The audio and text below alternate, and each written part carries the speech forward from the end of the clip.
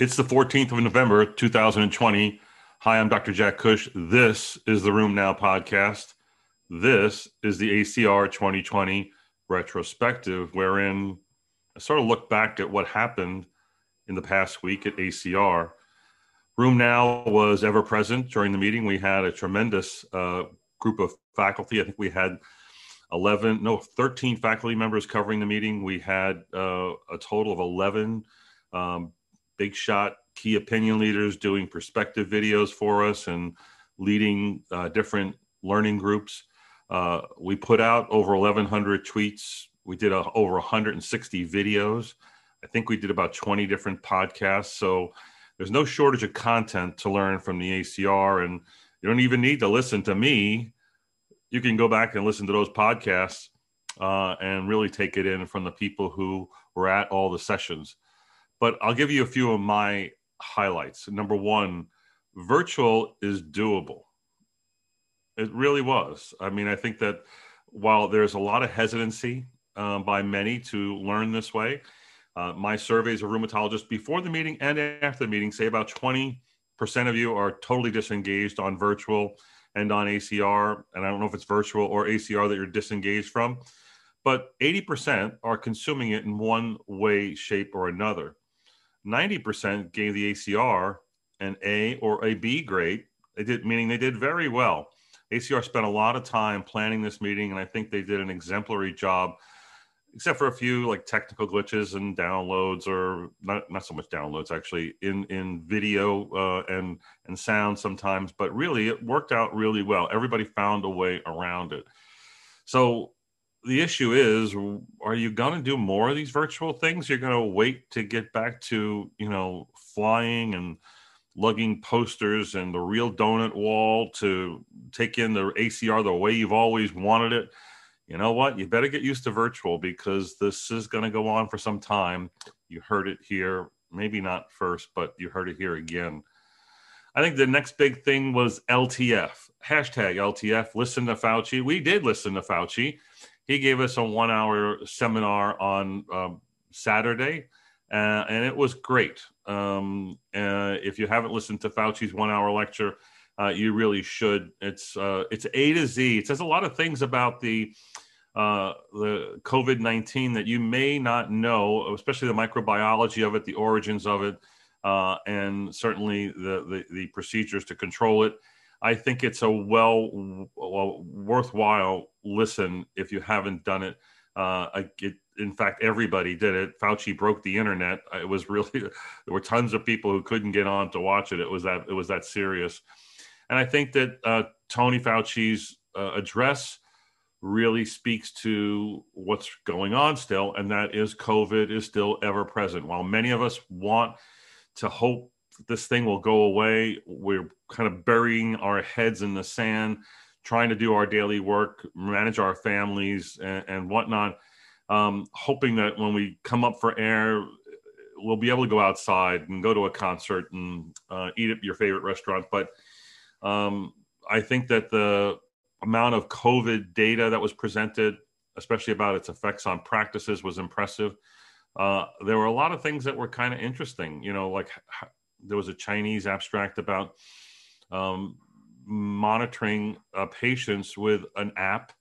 And I mean, there's plenty of reports like that, but this was like hundreds of thousands of data points collected by patients and showing, for RA and for lupus, that they were hitting their target measure of control, 50 to 60% of the time, except for when a holiday happened and then it dropped 10 points in disease control. Things like that. Vivian Bykirk had a report about a Canadian tool for patient self-assessment that could be used during the telemedicine visits, saying that patient self-exams are as good as your exams. And I think that is probably true. Actually, someone said yesterday, Marty Bergman said, at the extremes of assessment, meaning when it's really clear and when it's really obvious, both good and bad as far as disease activity measures, you can see it really well by televideo. It's in between that you probably need the face-to-face visits. Next, I like the TecoSpa. It's one of those tight controls, Ticora. There was one for RA. There was a tight control study for psoriatic arthritis, and now we have a tight control study for axial spondyloarthritis using an ASAS set of outcome measures. It was a study of 80 patients in both arms, and one arm was treated with a protocol to achieve tight control every month, and there was a protocolized change until they got there. And the other arm was treated every 3 months with whatever the doc thought, and without necessarily having a protocol change. The interesting thing was at the end of the study, which I believe was, I want to say 48 weeks, there was no difference in the two groups. While there was a numeric edge for those that were in the tight control group, it wasn't statistically significant. And I'm not sure the result warranted all the assessments and interventions. Clearly, the tight control group got more biologics, but in the end, they didn't do that much better. So that's, I think, a very interesting study. The next interesting study was a late-breaking abstract L06, and this was the use of GCM-CSF monoclonal antibody in the treatment of giant cell arteritis. So the idea here was a phase 2 study of mavrilimumab using the drug or placebo in new onset or relapsing refractory GCA patients, only 35 in each of those groups.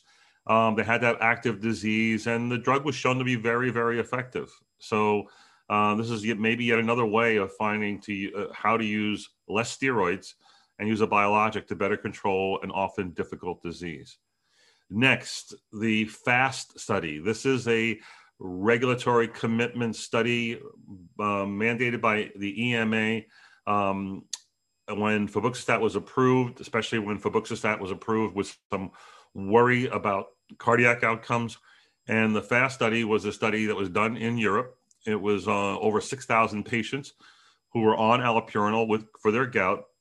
And then they were then randomized to receive either continued allopurinol, or febuxostat doses of 80. And it could be escalated to 120, but really almost everybody was on 80 milligrams a day. 5-year study, very few dropouts, 6%. Minority of disease flares, equal in both groups as you would expect. And in the end, the febuxostat group was not any different than the allopurinol group when it came to, 1, lowering uric acid. In fact, febuxostat was better. 2, cardiovascular events. That was like MI and other MACE events were equal between the groups and with an edge for febuxostat. And also no differences in cardiac deaths. So that's important. I think that this sort of, tells us a few things. We know that there have been multiple signals in the past where febuxostat looked like it might be worse than allopurinol in patients having cardiac events, but then there were other studies where it wasn't. And I think this speaks to the complexity of managing and treating and studying gout. There's a high comorbidity burden here, especially when it comes to cardiovascular risk. These are complex, poorly controlled patients, often with many of the features of the metabolic syndrome. And, uric acid complicates things even more so than metabolic syndrome will. And then trying to make changes in the face of all that, a lot of things are going to happen which can be ascribed to one drug or another. This begs the question whether or not febuxostat needs to have a boxed warning. I don't think it's going to change the need to use allopurinol first and febuxostat second. I think it will change whether or not you should worry more about febuxostat in patients who may be at cardiovascular risk. Next, the SEAM-RA study. This is a plenary session presentation by Dr. Jeff Curtis. Got a lot of discussion at the meeting. The SEAM-RA study is basically a study of withdrawal. Patients with rheumatoid arthritis who are in solid remission for more than 6 months with a SDI score of less than 3.3. That's the same as a CDI score of less than 3, or my clinic, a GAS of less than 3. It's a strong measure of remission for more than 6 months on etanercept and methotrexate in RA. And then once you have been in remission 6 months, you have a randomized withdrawal. Either you stay on the combo, or you stay only on methotrexate or only on etanercept. And guess what? The combo did much better, like 57%. The patients on etanercept did much better than those who stayed on methotrexate, where it was like, I don't know, 50% versus 27%. Don't hold me to those numbers, but it's just basically saying the bottom line is you do worse just being on methotrexate. You do pretty darn good being on either etanercept or etanercept and methotrexate, which says that they're kind of equal. But in this 6 month follow-up study, it didn't matter whether you stayed on both or stayed on etanercept. It's a strong statement for stopping the methotrexate, which is actually in line with the ACR guidelines, but opposed to the EULAR guidelines for the management of RA.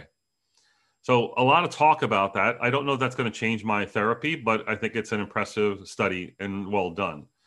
Next, another JAK inhibitor hits the marketplace in rheumatology, and it's not a JAK, but it's in the Janus kinase family. It is a TYK2 inhibitor. Deucravacitinib is a new TYK2 inhibitor. It's been studied in psoriasis, looks pretty good, and now it's being studied in psoriatic arthritis, where the results there were very, very good. You know, psoriatic arthritis looked very good when they were given this TYK2 inhibitor. It's an early phase 2 study, so it looks great. We'll see how it does in phase 3. Congratulations to them. Next, I think, was the talk about ACR guidelines. I did a video, and I think it became part of the podcast during the meeting. If you want to see my take and my rant on the ACR guidelines, and believe me, I got a 7-minute long,